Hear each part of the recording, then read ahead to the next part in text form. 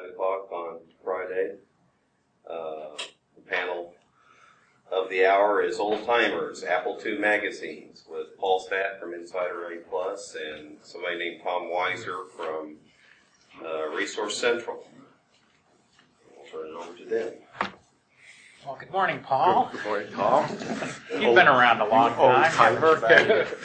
Yeah. Paul and I don't know that either one of us have anything particularly prepared here. What I envisioned coming out of this session was people asking questions, but gee, all of you are as old timers as we are, or older. So maybe we should just sit around and shoot the bull. One of the things that has always impressed me is we have a fellow here, Jim Merritt, who used to write a column in Soft Talk called The Pascal Path. And back in those days, Roger Wagner was writing assembly lines in Soft Talk, and I was writing DOS Talk. It's always, several years ago, the three of us were on a panel together at Applefest, and I don't think at that point any of us had ever met the other, although the magazine had already been defunct for 2 years. And I said, hey, didn't you write? So, one of the people that I tried to get here this year was Margot Tomarovic, who was the editor of Soft Talk, but I couldn't ever make contact with her.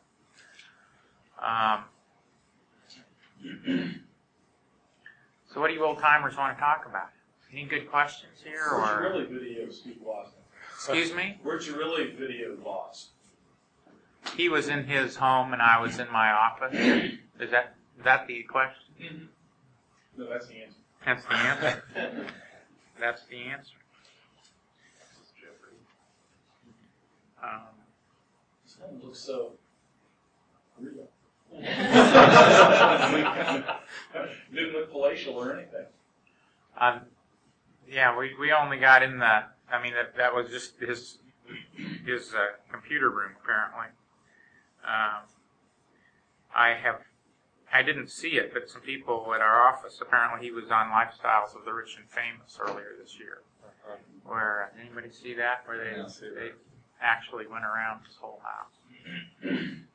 Did you ever actually get to meet Wozniak? No. Met his staff. We met Woz when the GS first was introduced, and we decided, Apple said we could have him on the cover. Happens to be the one I have. And we went out to do the photo shoot, and Apple brought Woz in. Has anyone here ever met Woz? Jim, you probably have. He really is a fascinating guy to talk to, because we weren't interviewing him. So he was just, talking with us off the cuff. And the man, what I always remember about him is that he was literally like a database of jokes. I don't think I've ever heard so many jokes from one person in the course of an hour and a half. It was just one after the other of these jokes. And anything that anybody mentioned, you could see his mind working, and he'd come up with a joke about it. Not all of them particularly funny, but he had a lot of jokes. I mean, he was an impressive guy. At that time, he was really trying to get out of computers. He didn't want to have anything to do with them back at school. He's definitely out of them now. I had to edit the tape for length, but some of the parts that I took out were about him saying that he was just a user now, and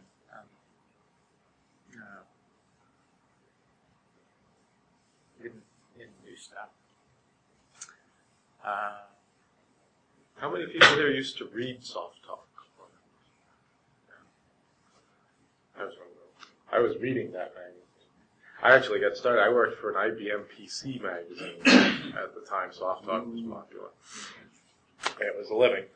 And I can recall picking up Soft Talk because we got it at the office and thinking, this is fun. This looks like the sort of fun thing you really want to do. So when the chance came up to work for another Apple magazine, even though it wasn't Soft Talk, I jumped at the chance because it seemed like a much more fun group of people to I got involved with Soft Talk because about that time I had written Pronto DOS, and I wrote an article that explained how it worked, and I sent it to SoftTalk hoping they would publish it. And of course, Bert Kersey at Beagle Brothers was publishing the program, and I was in touch with him, and at that time, he was writing the DOS Talk column, and he told me that he didn't have time to do it anymore, and that he was going to send them a letter of retirement. And I said, well, when you do, tell them that I'd write it for them. And so it just all coincided that they got this article from me, and that at the same time they liked the article. So Margot called me up and said, I understand you'd like to write this column. I said, yeah. She said, okay, let's do it. How about you, Jim? How did you get involved with SoftTalk? I had been hired by Apple to promote Apple Pascal, and we got a couple of the earliest, 16-page issues of SoftTalk. And so I immediately bristled and said, why, there's no Pascal in here. And did my best to put on my most diplomatic voice and called them up and said, well, look, if you're interested in doing anything like this, I'd sure be interested in reviewing any of the technical material that you're thinking of publishing. And so eventually, not too long afterwards, she came back and said, why don't you just write us a piece or two? So I said, fine. And I wrote a thing that stretched across, I think, 3 issues originally.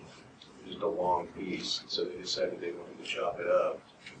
And they just kept wanting me to write more. And so it was like, after that I was in every issue, except one, where we had a deadline problem. But that was right almost to the end. And then we published 2 more columns in the magazine Hope. But I didn't think this was going to be a long-term commitment. I had no idea, It was just all of a sudden, here I am, a columnist. And that was a lot of fun. That was something that I didn't know that I could turn out a column every 30 days. So that was good to know. It's a real shame that SoftTalk folded. I know the business people at our magazine have pointed out many times that SoftTalk was, compared to A+ at the time, or Buzz Davis or Insider, much more. The other 2 were definitely the second and third magazines. SoftTalk was number 1. It was the most had the most advertising, brought in the most money. And really, the only reason that SoftTalk folded was that it wasn't run by a company. It really was run by the people who put the magazine out, and who were not able to absorb losses for 1 month. And in the magazine business, sometimes in the software business too, you don't get cash flow. You don't make the money that you're spending this month, and they just weren't able, by not being a big company, to absorb 1 month's losses. They couldn't make their payroll and had to close the doors. It's a real shame. I think today someone would have, some big publisher like IDG or Ziff Davis would pick up a magazine that probably won't keep it going. Because it really did have a whole different attitude. Does anyone here know how SoftDisk came out of all of this? I don't. And I've always been interested. Very twisted history. Yes, I want to hear that twisted history. I don't even know the whole story. SoftTalk sort of lives on in a bastard form at SoftDisk as an internal newsletter. It hasn't been published in a long time. Put together by people who don't have time to put it together anymore. I'm not sure Al Vacovius owns SoftDisk, and I'm not sure how he and Al Tomavic and the others got together. But apparently they knew each other either through other connections or through their work at SoftTalk. The SoftDisk was actually started as just trading disks at LSU Medical Center between professors and Al Vacovius and different people that just wrote little basic programs and handed them out to each other and swapped back and forth. They eventually decided to compile it into one set disk instead of 20 different people's disks floating around each other copy. They started putting it together in a shell type environment. And as far as the transition between SoftTalk and SoftDisk, it's I'm not really sure. I haven't sat down and really talked about it. I'd be interested in that. Yeah. I've read a lot of soft talk and obviously soft disk, but that jump between the two is still kind of a hazy area. Yeah, it's always been hazy to me too about how they. I mean, at one point, I mean, when it started, it was all the same company, right? And how it became separated from the rest of it was never clear to me. I'm not sure. I've only worked there for a little bit under 2 years, so I haven't. I have, being in charge of the Apple publication, I have all the soft talk things in our department, but I haven't even read all the issues or gathered the history to really talk about it. And I probably should have before I came up here. It's a mess right at that time. Well, what else was there? There was Call Apple, Peelings 2. You remember Peelings 2? Vaguely. There was another one more recently. Two computing. Two Computing, that's Two the one I was Computing. trying to think of. Yeah, that was kind of fun. Why did Apple have the developers program go to Call Apple and then go back into Apple and now come back out again? Well, they don't want to do it?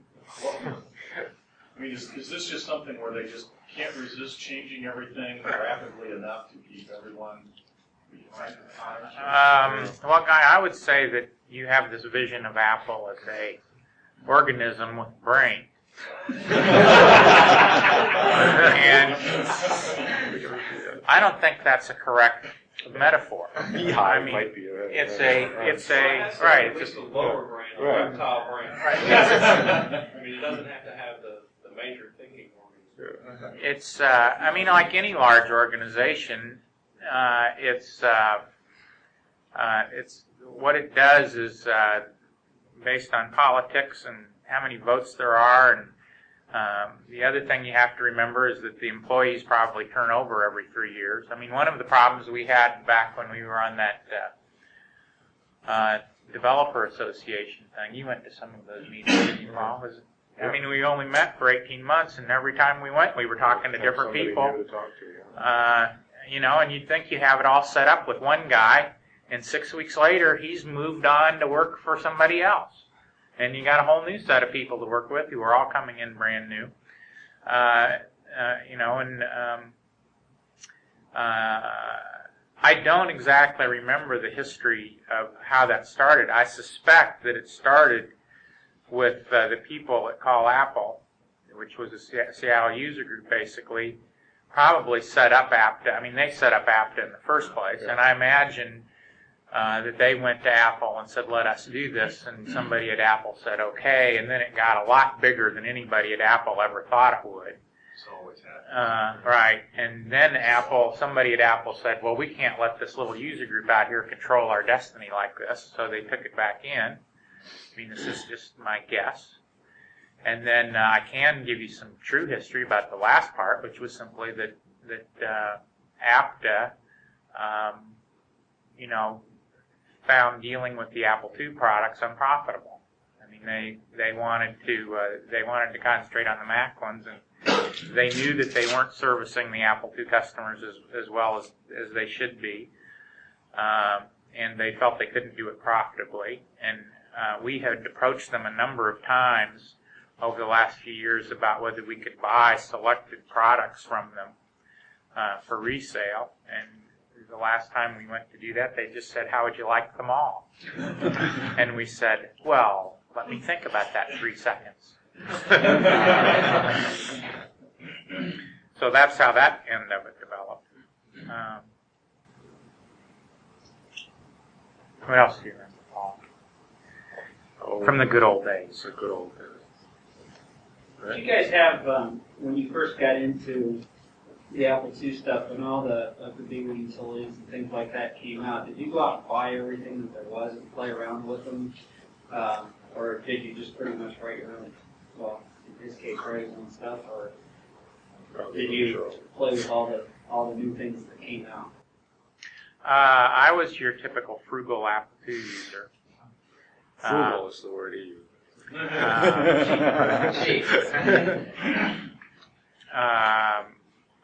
I bought stuff, continue to buy stuff, but not everything that came out.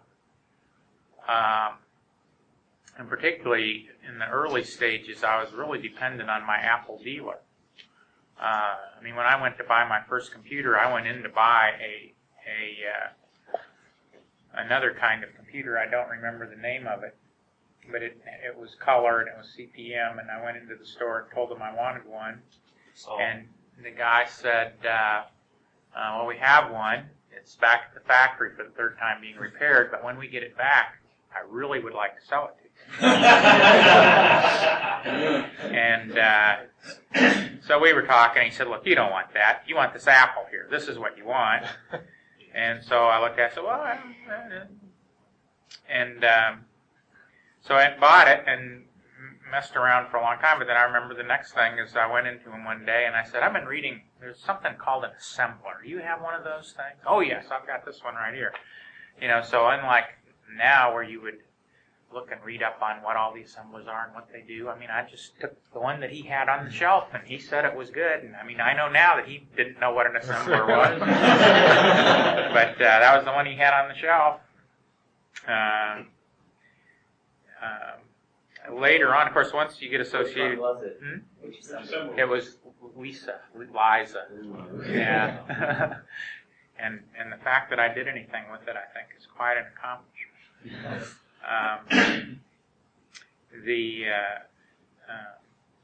That reminds me of crazy things. Of course, I don't want to insult Jim Merritt, but if you remember Bill Basham, one of my competitors, he wrote Diversitas. It turns out that he did all of his stuff on the P-System assembler. Yes. Which, I thought I was handicapped, but having to use that Pascal editor to do anything. But he knew the keystrokes. So once your fingers learned it, it's very, very efficient.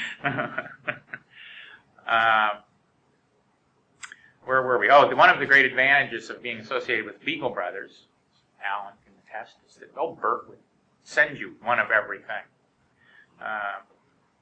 So I did have all the Beagle Brothers stuff, but I didn't have to pay for it. Of course, reviewers like Paul, they... Well, I was going to say, I have to confess that I'm probably the cheapest Apple II user ever. I think that I bought 2 pieces of software in my life. One of them was a Beagle Brothers product, and I'm trying to remember which one it was. Did you write Program Writer, Alan? Yeah. It was either that or Ultra Macros was the one thing that I felt I had to buy because I used it so much. I thought it would be unfair not to buy that.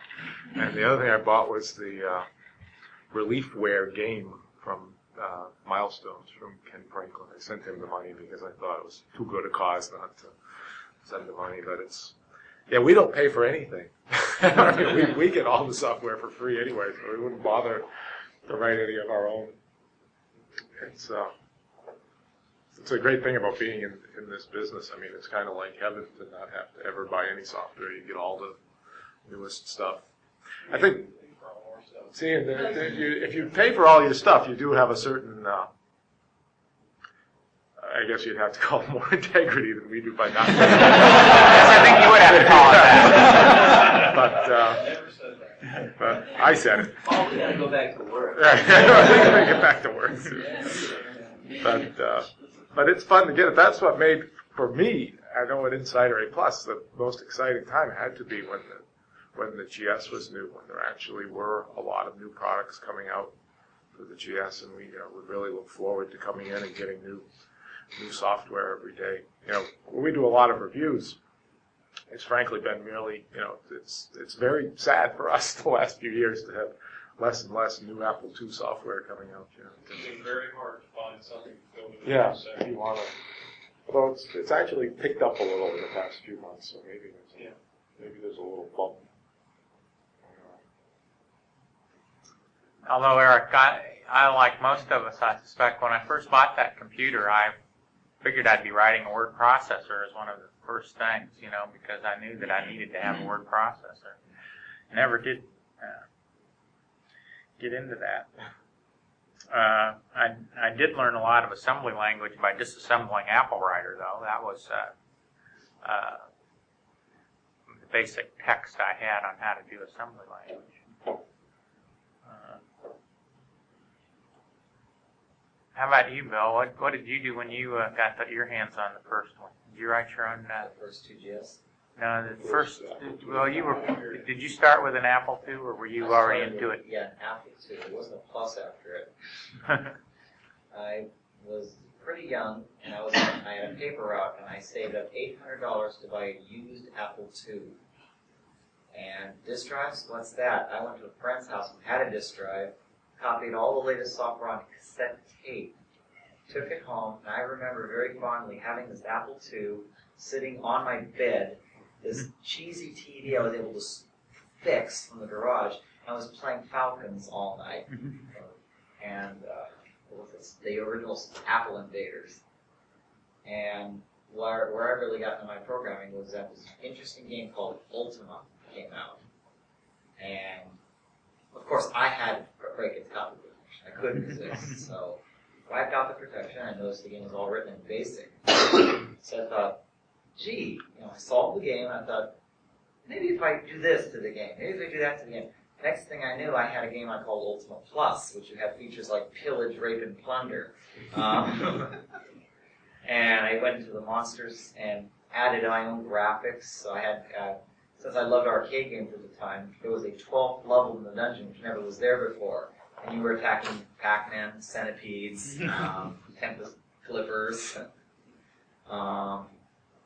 But with that, I was able to basically disassemble everything in the game, found out how everything worked, and from then, I started building up and learning more and more about the computer. But I still remember all those late nights, just programming away on Ultima just to figure out how it worked. And a friend of mine named Steve Yeager, who I was visiting his house on a regular basis because he had a disk drive. He was like, like 2 in the morning, he would then say, Bill, it's a good idea you go home. Yeah, one of the, when I bought my first one, an interesting little aside is that when I took it home from the store, I bought a modem with it, but I did not have a disk drive. And of course, it was a 300 baud modem at the time, and I had a subscription to the source. But it turned out that angle of it never developed. I mean, I thought I was going to be real interested in that, but 300 baud was just so slow that I couldn't stand it, and I ended up not doing anything with that at all, and going back 6 weeks later and saying, I really think I need a disk drive to do anything with it.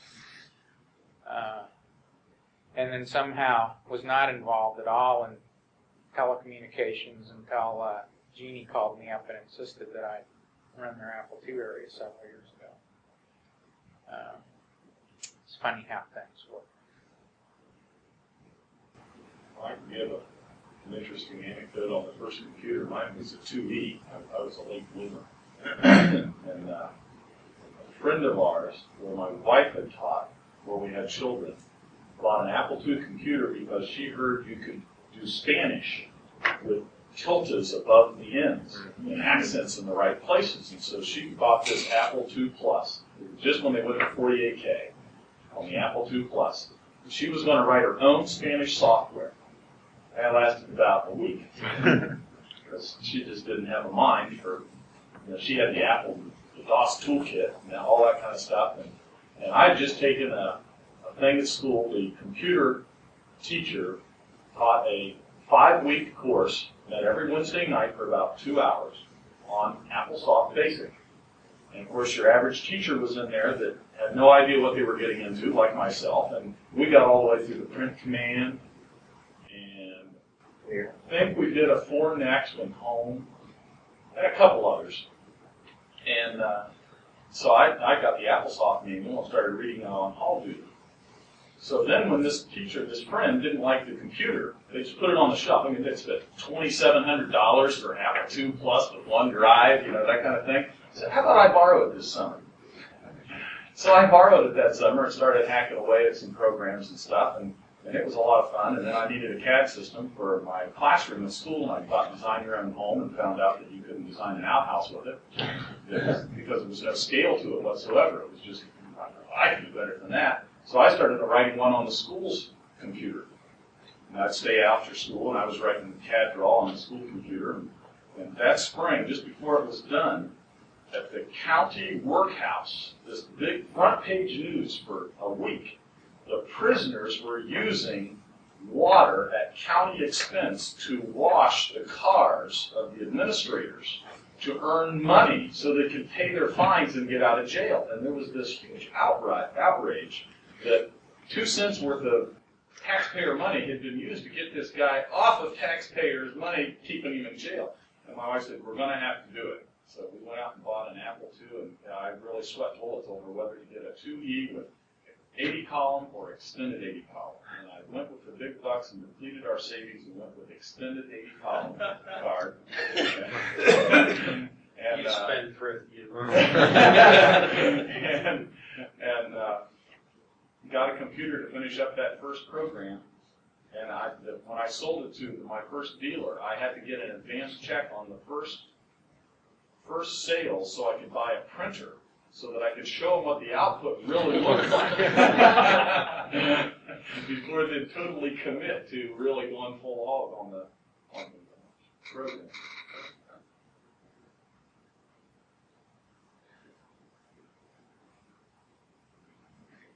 Okay, Walker Roger, I guess you're going to have to tell us the history of quality computers. You really want to know this? Yeah, I mean, you guys do a publication too. You've got a chance, but go all the way back. Start at the very beginning. Very beginning, I don't know how accurate this was. But I'm not sure anyway. Okay. Essentially, Joe Gleason, who's the founder of our company, wrote a program which was called RAM-Up. Well, it was later to be named RAM-Up. He wrote it under contract for a gentleman, and this person kind of sniffed him with these. So Joe said, okay, I'll take this program and I'll market it. So he ended up running ads in Insider Magazine, A Plus Magazine at the time, really. And in addition to RAM-Up, which is a RAM disk management program, he ended up selling flight engineering RAM cards, and things burgeoned from there. He started in the basement of his parents' house, and within 2 years moved out to a real office, and now we've expanded. We've been growing at the rate of about 50% a year, almost doubling our size every year. Now we have a beautiful office, and we've really expanded the warehouse space. So it's amazing, really. What the Apple II market still has left in it is just amazing. There's a lot to be said. Even there's still money to be made in the Apple II.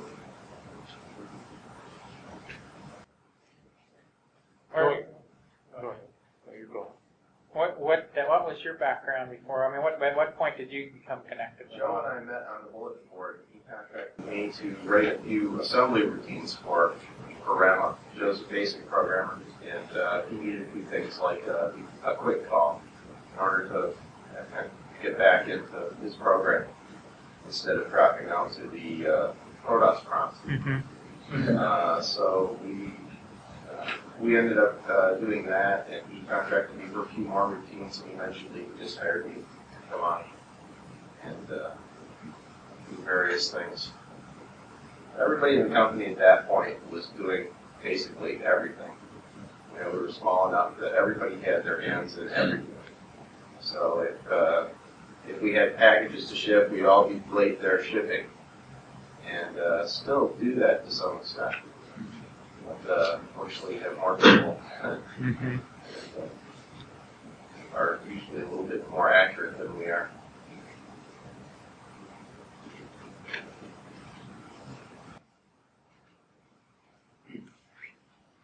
Thinking about magazines, at the beginnings, I know that Insider was originally founded by Wayne Green. I don't know if any of you remember that name.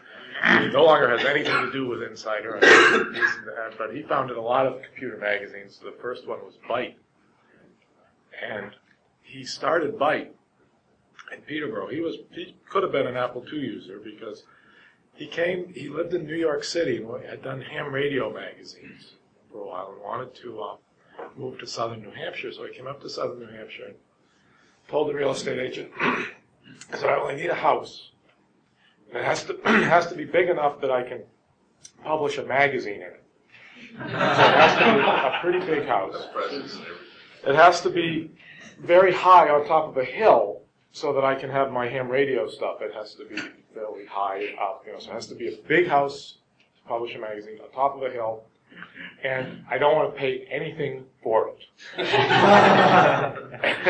And the real estate agent amazingly got over her shock, and then said, well, I guess that would be the old Bleak House, which was a house that was a historical house that they wanted to just have someone in for no money. So they gave it to him for no money to run the magazine out of there. It happened to be right on top of the house. It was big enough to run several magazines. We all worked in this house for a number of years when Wayne still owned the company. And he was pretty cheap. But it worked for him. I guess it proves that you should ask, get what you ask for. But he was someone who did really believe in the Apple II at the beginning. He started the magazine really before the Apple II was very popular, just on the strength of having met Wozniak and Jobs in, where was the show where they first showed it, in New Jersey or somewhere on the East Coast, some first East Coast show where they had a small booth and were showing off an Apple I, and he said that this is going to be a big deal for hobbyists. And it grew. Well, then the other Wayne Green-like person is Steve Disbrow. I was just thinking. What's the history of your publication? Yeah. I was just thinking. Well, I got into computers actually with a TRS-80 Model 1, which Wayne Green also published a excellent magazine called 80 Micro. And to show you how much I knew about computers, I thought they called it 80 Micro because the year was 1980. And my friend, I'd like to say, my friend and the person who originally got me into computers, Jeff Walker, who now does Macintosh development for a company called Screaming Technology. When the year changed to 1981, we were all in high school. I said, "Why did they change the name of the magazine?"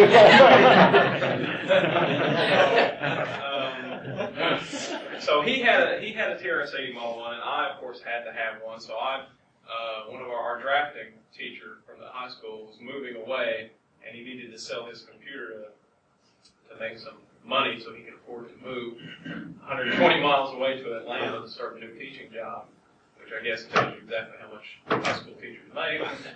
And so I bought the computer. I convinced my father that I'd be able to balance his checkbook with it.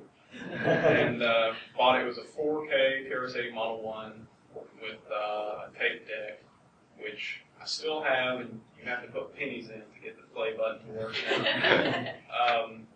And then we would read 80 Micro. That's where 80 Micro is one place I got a lot of ideas for GS Plus magazine. They used to have a lot of humor in that magazine, which I really liked. I've never thought that. For me, this has always been fun. And when I decided to start GS Plus magazine, there was so much. Things were just beginning to really deteriorate in this market as far as the attitude that everybody was perceiving from Apple. And I just like to tell jokes. So I decided to try and put some humor in there. But so I read 80 Micro for a bunch of years.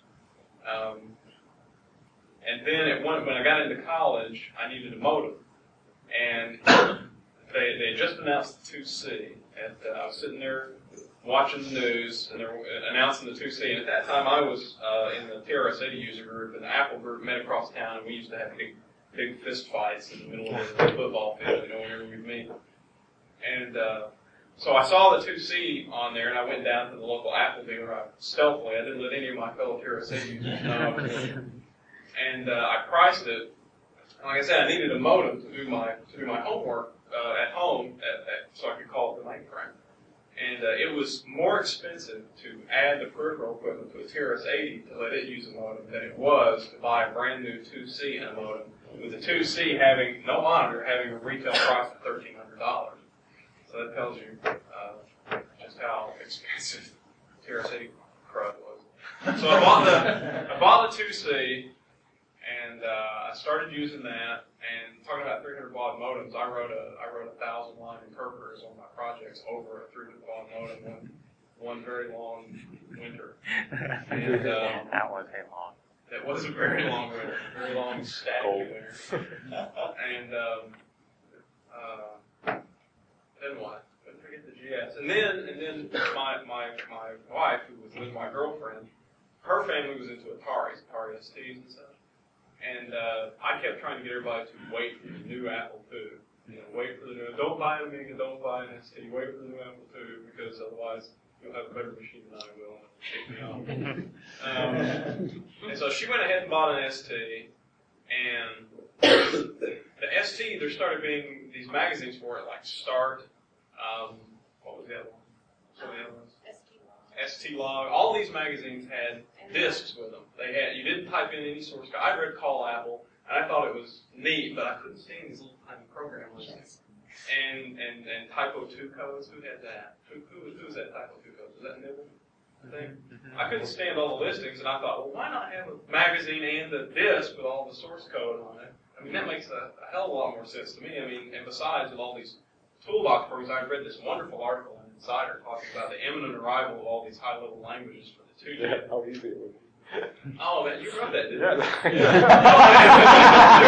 Real soon now. Real soon now. People had like 18 different languages come out just any day now, and I think they sell those still, don't they? Last I heard, they had left the country and reconstituted in Britain. And I'm still trying to track them down. Good for them. Yeah. But so I was like, I've been looking at the toolbox stuff, and I was saying, man, if you're going to write these things, you're not going to be able to get one of these listings in a magazine unless that's the whole magazine as your program listing. So we went to Apple Fest, and we walked around, and I asked the people at Call Apple if they might be interested in doing something like this. I emailed the editor of A+, who at that time was Fred. I got more money than you, Davis. And Nibble. I don't think I talked to the folks at Insider about it. And I asked everybody what they thought of the idea, and they just kind of blew me off. So I said, well, hell. So I went back home, and by that time, I guess I had the 2GS. And I'd been inspired by these other magazines and 80 Micro. And I was working for the government then at the Tennessee Valley Authority, which was at the time had just been taken over by Marvin Runyon, who is now our new Postmaster General, and is about to start cutting some jobs at the post office. Because he cut 11,000 jobs at TDA, including mine, when he came in. And when I got the layoff, I just decided, well, I've always wanted to have my own business, so this is a pretty good time. That was it. Is that where the name off ever since. Is that why it's Ecosystem? Ecosystems. Okay. One of the great things about Noreen and mine's relationship is that we used to break up a lot. So at one time we broke up, and I started going out with this girl. And after about 3 days, she told me I was the most egotistical bastard she'd ever met. And so I thought, damn, great name for a company. And she said, oh, you would think that, wouldn't you? And that was where that name came from. Now that girl's wanting royalties. And that's basically it. That's the whole thing. Well, there's a parallel there. Oh yeah, we also when we were looking for a house after we got married, we said it has to have a big basement so I can run a magazine. And it just happens to be on a hill. But we had to pay for it. Although, God bless the recession, the interest rate's pretty cheap. So I'm sorry, Tom. I was just going to say that the Open Apple, while I didn't get laid off from the TVA, it was a very similar kind of situation. In that what I was doing at the time is I had a couple of programs that I'd written for Beagle Brothers, but as Alan can attest, at least the Beagle Brothers experiences, you'd write a program and the sales curve went like this. You'd sell a whole bunch the first 6 months, but then after that it trailed off really fast. This was 1984, and SoftTalk had gone under in August. and so the column was no longer available. The other thing that I had done was I had written 2 books that were going to be published by Soft Talk, but because they were in bankruptcy, the rights to the books were in limbo. In other words, Soft Talk wasn't going to publish them, but I couldn't get the rights back to publish them myself. So it was sort of like being laid off from the TVA. So I sat there and said, well, what am I going to do? I had, for another company, I had worked on a newsletter before. Many of you probably don't realize that I was once editor of the Cotton Trade newsletter, and later was head of not only the Cotton Trade newsletter, but the Sugar Trade and the Coffee Trade and the Cocoa Trade newsletters. In fact, my wife used to say that if they would just give me tobacco, they could just shorten my title to the Addiction Zone.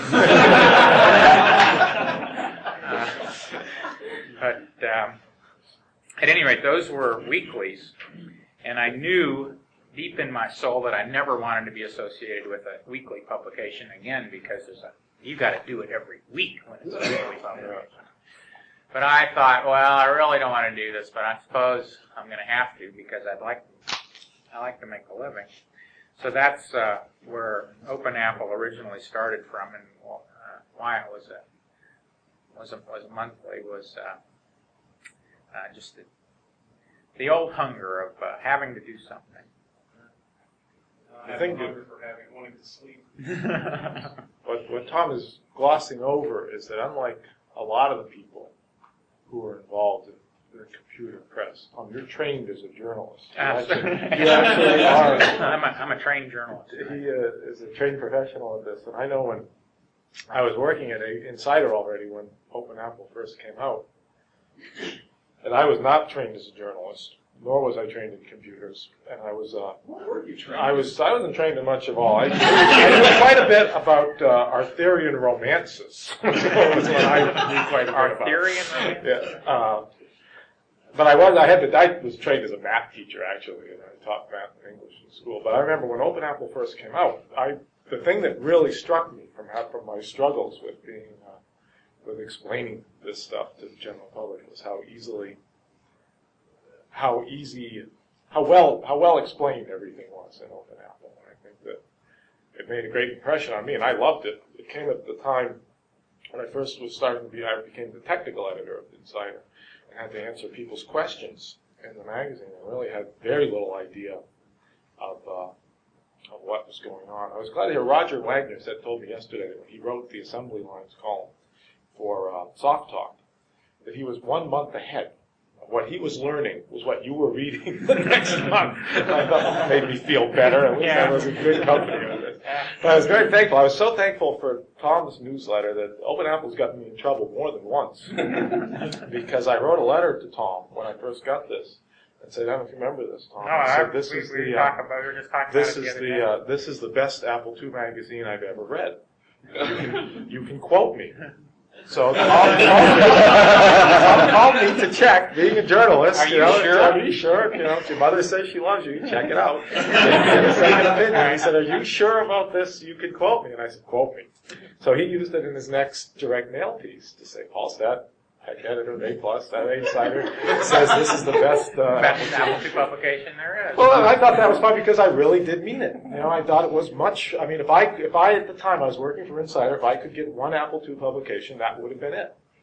But the publisher of Insider got a hold of this and did not have the same broad-minded, non-competitive feel about this that I did, and called me into. I knew he was going to. That's why So I got to do a lot. I did keep my job because I explained to her. She was a woman at that time. I explained to her why. I think she's retired actually. I explained that she came to understand, and I did then also get in trouble because Tom used to advertise in Insider. Yeah. And we have a strict policy at Insider because we have advertising that the advertising people sell ads and we editorial people can't fraternize with the people who buy ads. at the same time. And this one time, the girl who sold ads, Tom, said, this was in Kansas City, I think, the new publisher at this time, Tom said, you can't do that, we can't have the editors and the ad people fraternizing. Well, I thought it was great. They picked up the tab. Yeah. Could you expand a little bit on the fact that you are the only trained journalist here, and your publication is the only publication that doesn't accept advertising? Do you have publications in this? What exactly did they teach you in college? Let me see. Do you want the 3-minute version or the 5-minute version? 5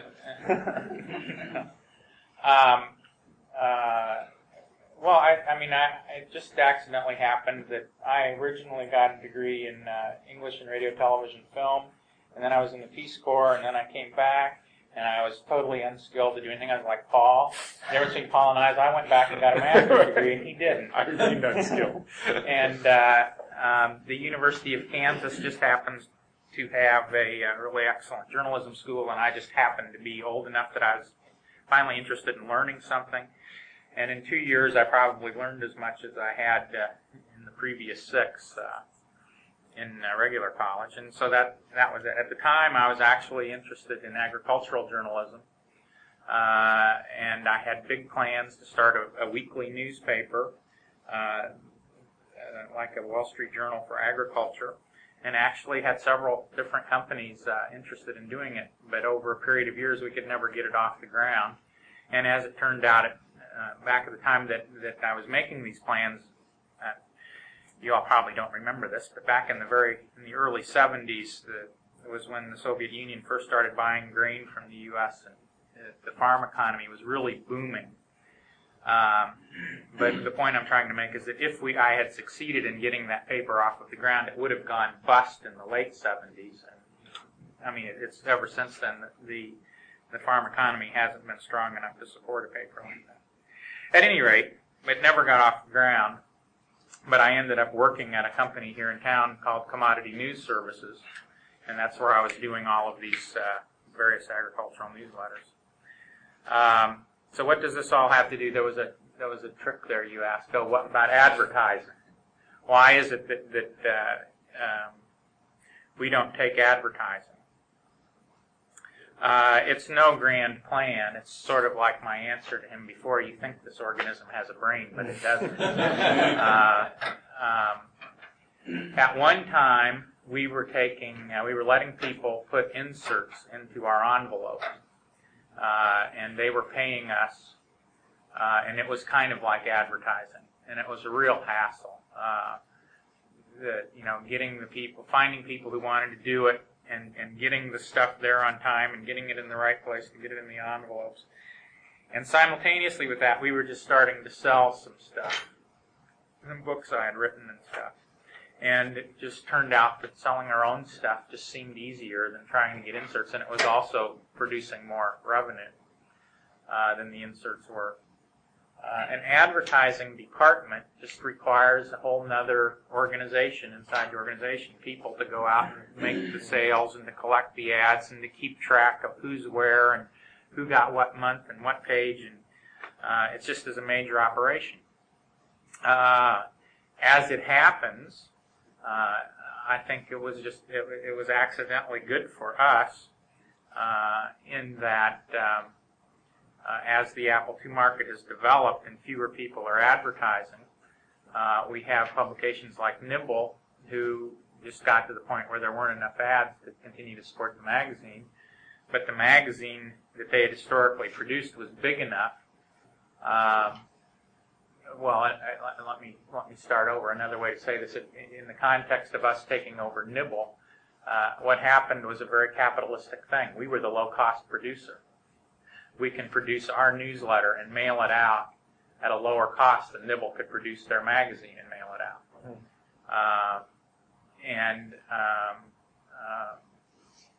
That's basically why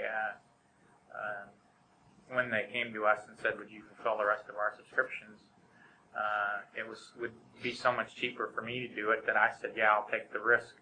We would both, in terms of Nibble and I, we were both in the same position of making the same amount of money, i.e.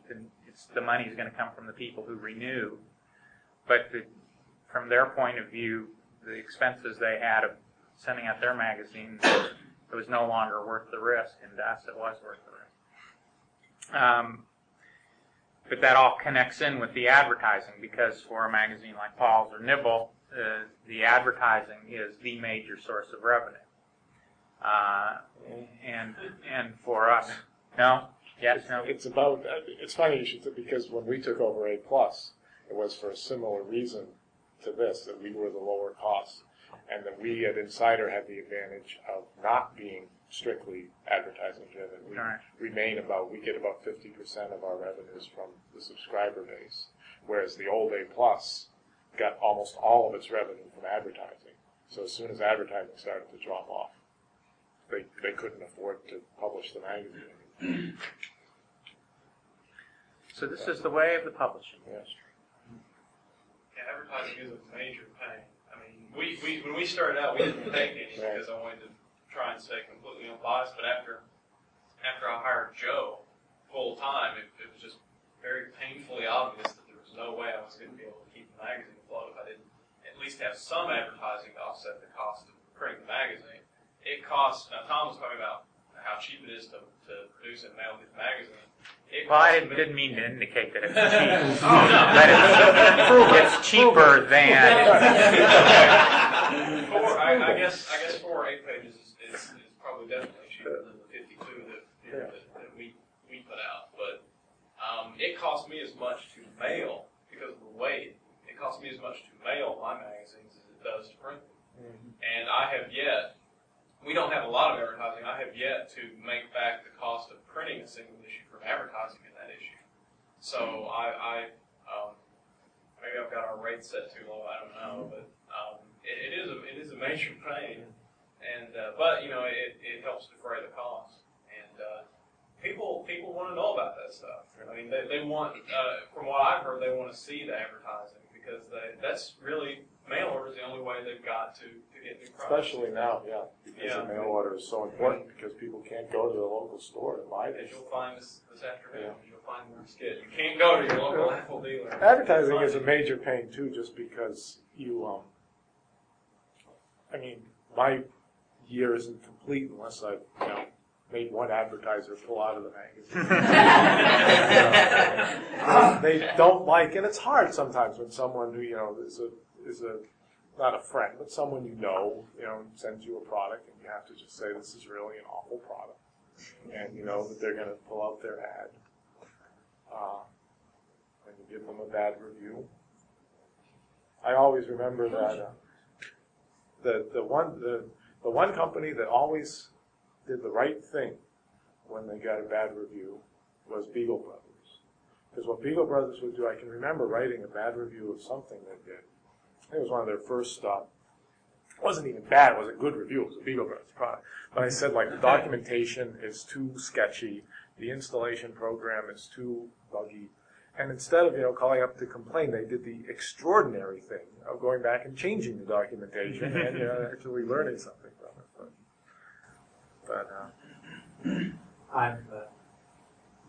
I've been trying to think all this hour.